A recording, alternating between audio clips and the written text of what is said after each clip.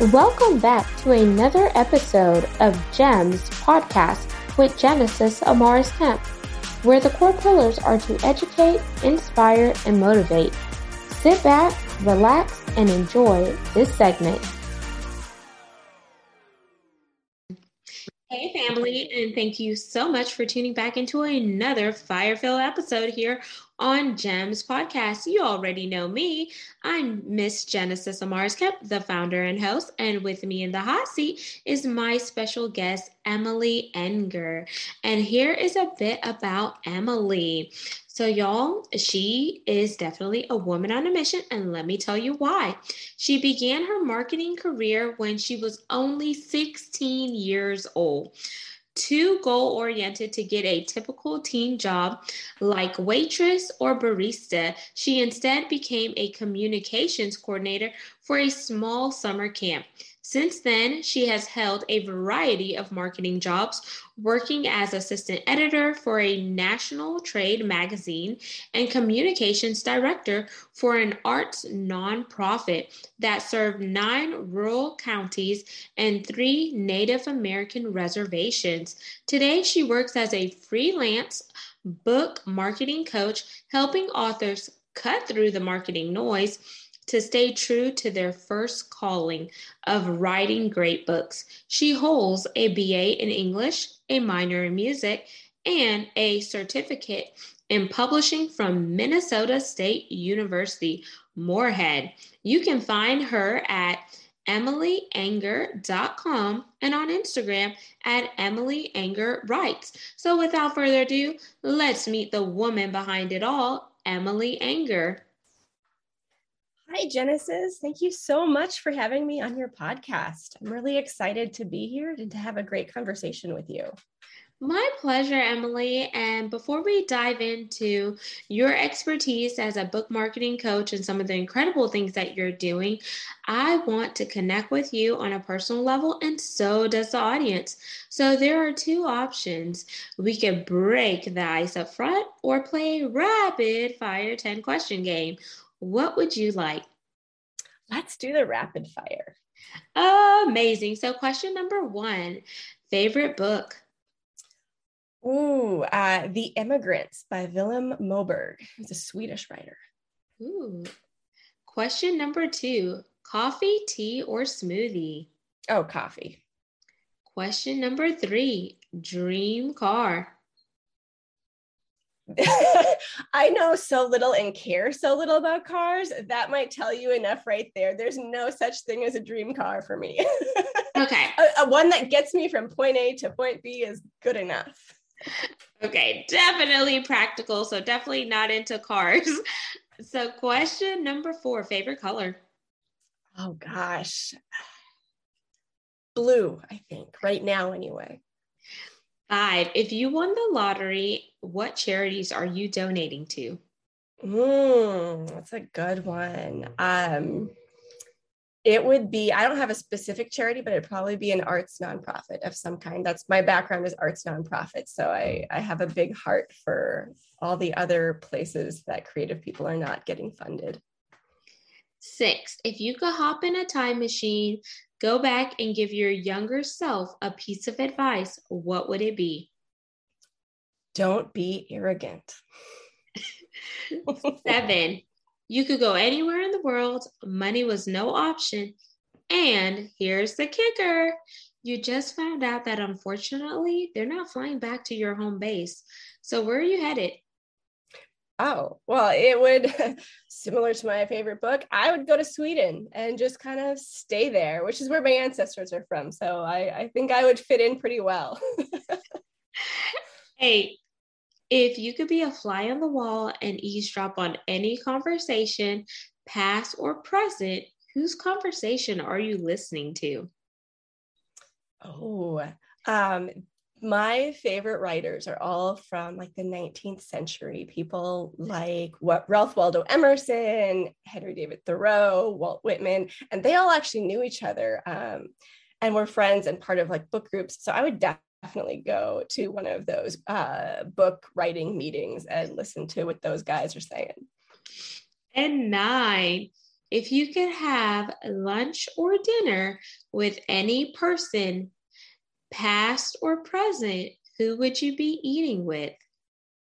The same. I'm going to say Walt Whitman. Okay. And 10, our pass or play question. And here are the rules. If you play, I ask one last question. If you pass, our roles get reversed and you get to ask me a question. So do you want to pass or play? Oh, let's play. Okie dokie, here we go. Your bags are packed. You're on a tropical island. Everything is just magical. And there is nothing that would make you want to leave. But your resources are dwindling. You only have a certain amount of money, and you could only buy one piece of article from the gift shop. And here are your options: 2 bananas and a mango, your favorite TV shirt, or your favorite CD. What are you buying, Emily? I'm buying the food. Yes! I'm too practical. Thank you for playing Rapid Fire with Genesis and Emily. So now we're segueing into our topic. What does a book marketing coach do? And I want you to share a little bit about your day-to-day activities so we could set the foundation for the audience. Yes, that sounds great. That's a big question. So let me kind of back up and kind of give a detailed explanation. So with the massive amount of changes the publishing industry has gone through in the last decade or so, especially with the addition of self-publishing becoming so popular, all authors have suddenly become expected to wear multiple hats. You know, we're no longer living in the day where like those guys that I mentioned in your rapid fire game could just kind of go into a secluded cabin and write whatever they wanted and then send it out and somebody else would market it. Even a traditional publisher expects that authors will do some of the heavy lifting in terms of connecting with the audience, gaining visibility, being available for interviews, for publicity, so that the book gains exposure. And so with that, and in addition, even getting an agent is hard to do if you don't already have a platform. So all of this is marketing. And so what happens is there's all these people who have books or want to write books, but they don't know how to do the marketing piece. So enter me. I have an online book marketing group. So it functions very similar to like a Facebook group, but it's not on the Facebook platform. It's just on a separate platform.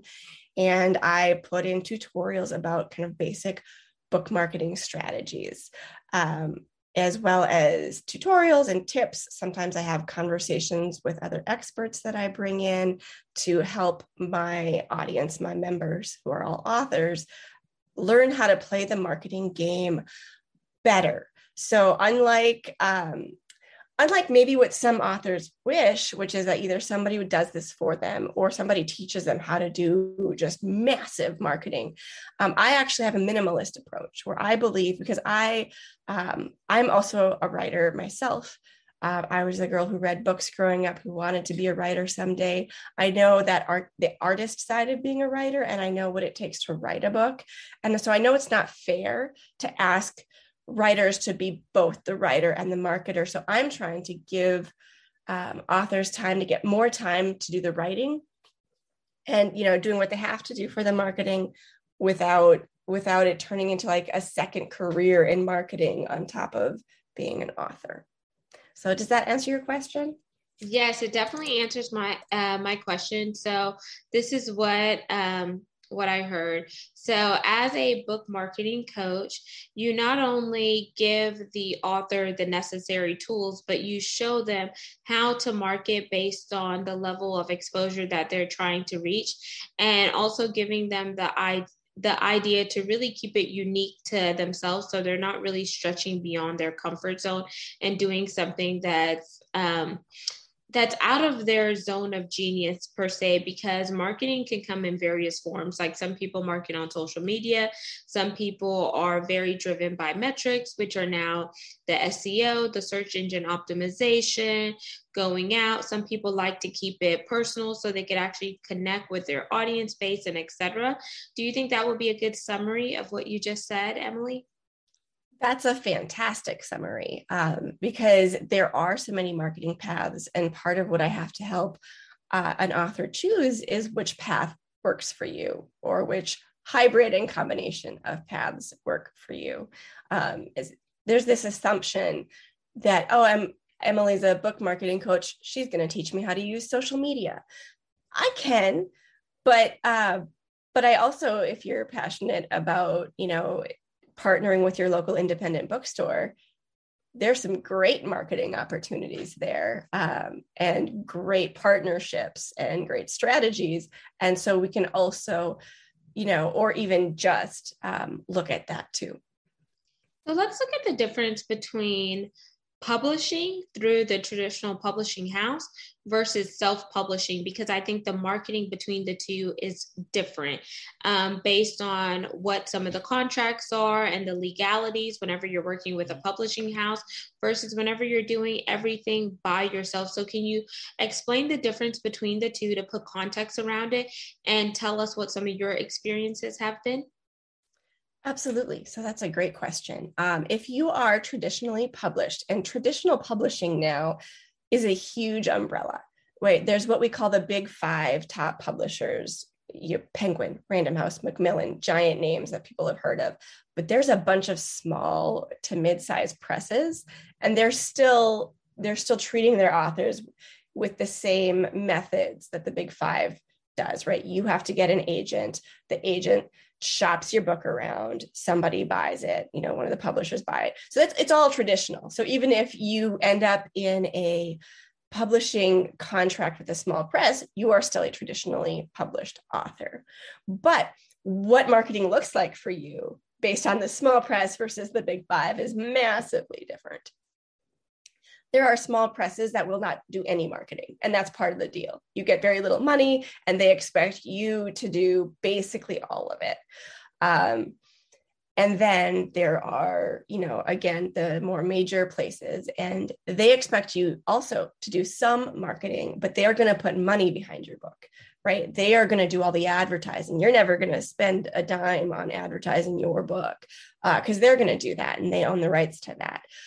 In terms of what it looks like for you as a traditionally published author, communication with your editor or whoever your point person is in the publishing house is really key. Obviously, reading your contract before you sign it is really key, because it's going to vary so much on what you do. And your success, especially if you're in this small to mid-size house, your success is based on the effort you put in.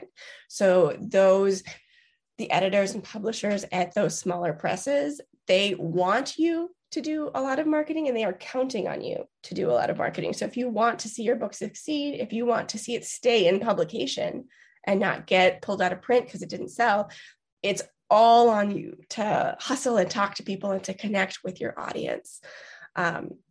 With the bigger houses, they have, depending on your book and how excited they are about your book, they have more money to throw at it. So even if you did very minimal marketing, you went and did a couple speaking gigs, you make sure to post on Instagram or Facebook or whatever your social media drug of choice is, a couple times a week, but not like a whole lot, that might be enough for you. In terms of my experience, I've seen both. Most of my authors are not published with something like the big five. If you have a publishing deal with a company that's that big, you don't need my services, right? You've got a whole team inside of that publishing house who's helping you with this. So my work with authors that are traditionally published are those ones that are in the small presses. And they, in fact, tend to need me even more than, say, a self-published author would, because the self-published authors kind of know what they're getting into. Those ones that wanted the traditional deal got the traditional deal, but got it at a smaller capacity than they were maybe hoping, they're the ones who are like, okay, now I need some guidance on how to keep this ball rolling. Absolutely. And thank you for breaking down both of them, because I think it's so important to understand what route you're going on whenever you embark upon the author journey, and then always doing your due diligence, because I'm an author as well. So with my first book, I went through the traditional publishing route. And then I realized that whenever I had to do a lot of the marketing myself, then I went back to her and I negotiated the royalty split, because if I'm doing a lot of the work, I don't feel like you should be reaping all the benefits when I'm actually out here, doing the hustle and bustle. And I think that's also important for authors to know, is like, what are you getting into? And then once you've learned from your past mistakes or maybe some failures, always look for new ways to continually build upon your marketing and strategy so you could get the reach that you want. If something is not working, don't just keep doing it, because that's insanity. Switch it up and have fun with it. And I'd like to say your book is like your business card, because your book is something tangible that you can hold on to. Business cards are now fading. People get a business card, they put it in their back pocket, it ends up getting thrown away or whatever the case may be. But your book could go on a bookshelf, or it could be re-gifted to a person once that individual is done reading, or etc. So just think about different creative ways there. And Emily, let's talk about some strategies, because I'm sure the audience is like, oh, this sounds great. Well, what are some strategies so I can market better? Because there's so much stuff that's out there where they're inundated, and people are like, oh, you have to have the right keywords for search engine optimizations. You have to go here, you have to go there. And we knew, like, okay, with the pandemic, there was a lot of things that were closed down. So all those authors who had book signings lined up and, speaking gigs and etc., it was at a standstill. But if you learn how to quickly pivot and move that into an online space and community, it definitely helped you transition there. But let's hear from an expert like yourself. Well, thank you. First of all, I have to say, I love the fact that you went back and renegotiated your contract because you realized you were doing more of the work. Like, you go, girl. Like, I have not actually heard of anybody who did that before. So I am very proud to be talking to somebody who actually did that and succeeded in doing that. That's incredible. Strategies. Okay, so there's this big question of, first of all, let me back up. Books are a saturated market right now, which means that there are a lot of them, right? Especially, again, because of self-publishing, but even before that, like, a lot of people want to write a book. Now, that varies substantially based on genre. There are people who write poetry and collections of poetry, and then there are business people and entrepreneurs who are writing a book about, like, a piece of their expertise to then kind of pivot that book into sales for their business, right? I mean, they're very, very different strategies, but they're all authors. So how do you stand out in a saturated market? Like, there's so many books everywhere. You open up, your internet browser, you go to Amazon, you go to other places online to buy books, bookshop.org, etc. And there's just a lot to choose from. You even go into a bookstore. Which book do you pick off the shelf? You go to the library. What in the world out of all of this do I want to read today, right? So if you're an author, how do you make your book the one that people want to choose when they might not even see your book for all the other books standing, in front of them? And so that's what it means to be in a saturated market. Like, there's too much other stuff. It's too noisy. And so what you want to do is find a creative and clever way to be where there's a little less competition, right? Still a big enough audience that there's enough people to buy your book, but not as many peers. And so the internet became very successful for a while at selling books, right? You could use hashtags, you could use targeted advertising. There's a lot of tricks and stuff that Amazon released in terms of doing Amazon ads and how to get your book right in front of the eyeballs of somebody who would like your book. But then the big question becomes, what happens after every author has watched all the online training and tutorial videos for how to do Amazon ads? And now everybody's doing Amazon ads. and including all of the authors also in your genre. So suddenly your book, that money you're spending and giving to Amazon is getting less profit. So what you want to do is you have to kind of read the writing on the wall and be like, this used to be a really useful strategy. It's no longer as useful. Where can I move to? Right. And ironically, some of that means going backwards, right? If everybody left the traditional way of doing marketing because the internet was so successful, that means the traditional method is wide open again. So you can partner with your local bookstore. You can talk to libraries. You can think about your newspaper, your local newspaper, in terms of getting featured or taking out an ad or something else that is not what you maybe would have thought of, but is certainly something to consider. It still doesn't work for everybody. If you write a very niche book, taking an ad in your local newspaper that goes to everybody in your community, they might not all be your right audience. So it might not be perfect. But especially right now, there's actually a rise in purchases at independent bookstores. There's been this huge flux of kind of response, probably post-pandemic. We all saw that bookstores were hurting. And so there's a huge rise of people who are actually buying books back at independent bookstores, which is fantastic. So how can you partner with them, right? How can you do events with them? How can you recommend them to your audience? Tell your audience to be supporting their local bookstores. All that is a method and a strategy for finding your audience.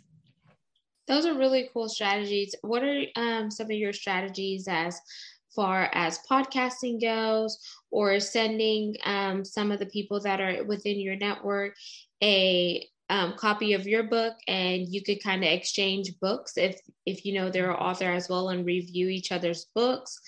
Some of the other things that I've seen is having like a book club and just inviting some people who are going to read, and maybe providing some hors d'oeuvres or something like that, and kind of make it an intimate, cozy feeling. And I think some of those are kind of some key things that are outside of the box that really get you in front of the individual that's on the other end reading your book. Yeah, I think all of those things are great. Podcasts are one of my favorite methods that I tell my authors to go find for exposure. They're kind of the new big media right now. And there's so many of them out there that you can easily find ones that focus on your book's focus, which I think is great. I actually find podcasts and other forms of what is called earned media, which is just, any media, any type of kind of typical mainstream media that features you that you didn't pay for. Somebody had to say, to look at your pitch and be like, yeah, that's interesting. I'll profile them. So that's earned. You didn't pay for it. So first of all, that's a great thing for you. There's no money going in. But then also you are tapping into the audience of that podcast, right? That's how you find new people that is much more likely to be interested in you, because they trust the podcast host. And if they trust the podcast host, they trust that he or she brought on an author worth talking to. Whereas if you take out an ad on, say, Facebook or Instagram, and I'm not against taking out ads in that, by the way, I do that a lot too, but I just like to warn people that if I take out an ad on social media, it is targeted, it goes in front of people who might like my book, but they've never heard of me before. And so they don't trust me, they don't know me, they might like the post, they might give me a follow, they probably don't buy my book right away. But if you go to a podcast, that's earned media. The audience already trusts the host. So they're a little bit warmer to the idea of purchasing your book, and also can hear more about your heart and your book and why you wrote it, to understand more than a quick ad that comes through their social feed. Absolutely. And I always ask people, be thinking about what your ROI is, your return on investment, because if you're investing your time and energy in the wrong place, but you're not getting that return, 99% 0.9% is you're not talking to the right audience. So know who your ideal avatar is. Who does this book cater for? Do they have that know, like, and trust factor with you? Are you standing out and showing them, okay, this is who I am outside of my book, so they could connect with you on a personal level. And once they connect with you on a personal level, then they begin to feed into your community. Then once they feed into your community, over time, they will buy and support you and what you have to offer. And it's not always easy, but I tell people, be your authentic self and don't try to be like another author out there, because then your own vision becomes stale and stagnant, because you're trying to assume the responsibility of somebody else when all you need to do is be yourself, and the right people who like you will gravitate to you. Oh, exactly. I just second everything you just said. That is 100% true. And it's exactly what I stand for and try to teach people. And, we know that our books have a voice as a writer, right? We understand the concept of voice in our writing. We don't always realize that as authors, we have a unique voice. And so for the same reason that we wouldn't write, all of our books don't sound the same. You as an author don't want to sound the same as another author next to you who's writing something similar, right? You are unique. That's why people are following you. They want to see that uniqueness, and they want you to stand out. Absolutely. Now let's jump into our call to action part of the segment, Emily. And I want you to leave our audience with your call to action once they heard about the book marketing coaching aspect that you do, some of the strategies that we offered, and just helping them level up in their area, whether they're a novice in the author journey, they're intermediate, or they're expert, because we can all learn. Because if you're not learning, you're not growing. Yes. So if you go to my website, which is emilyenger.com, you will see on my marketing page, I have two things you can sign up for. I have a free newsletter, or I have this online coaching program. The newsletter, with the newsletter, my lead magnet, basically, which is the free thing you get for signing up for my newsletter, is actually a call with me. So you get a complimentary 20 minutes to pick my brain, talk to me, whatever you want to talk about, no upselling. All I do is to thank you for signing up for my newsletter and for giving me space in your inbox.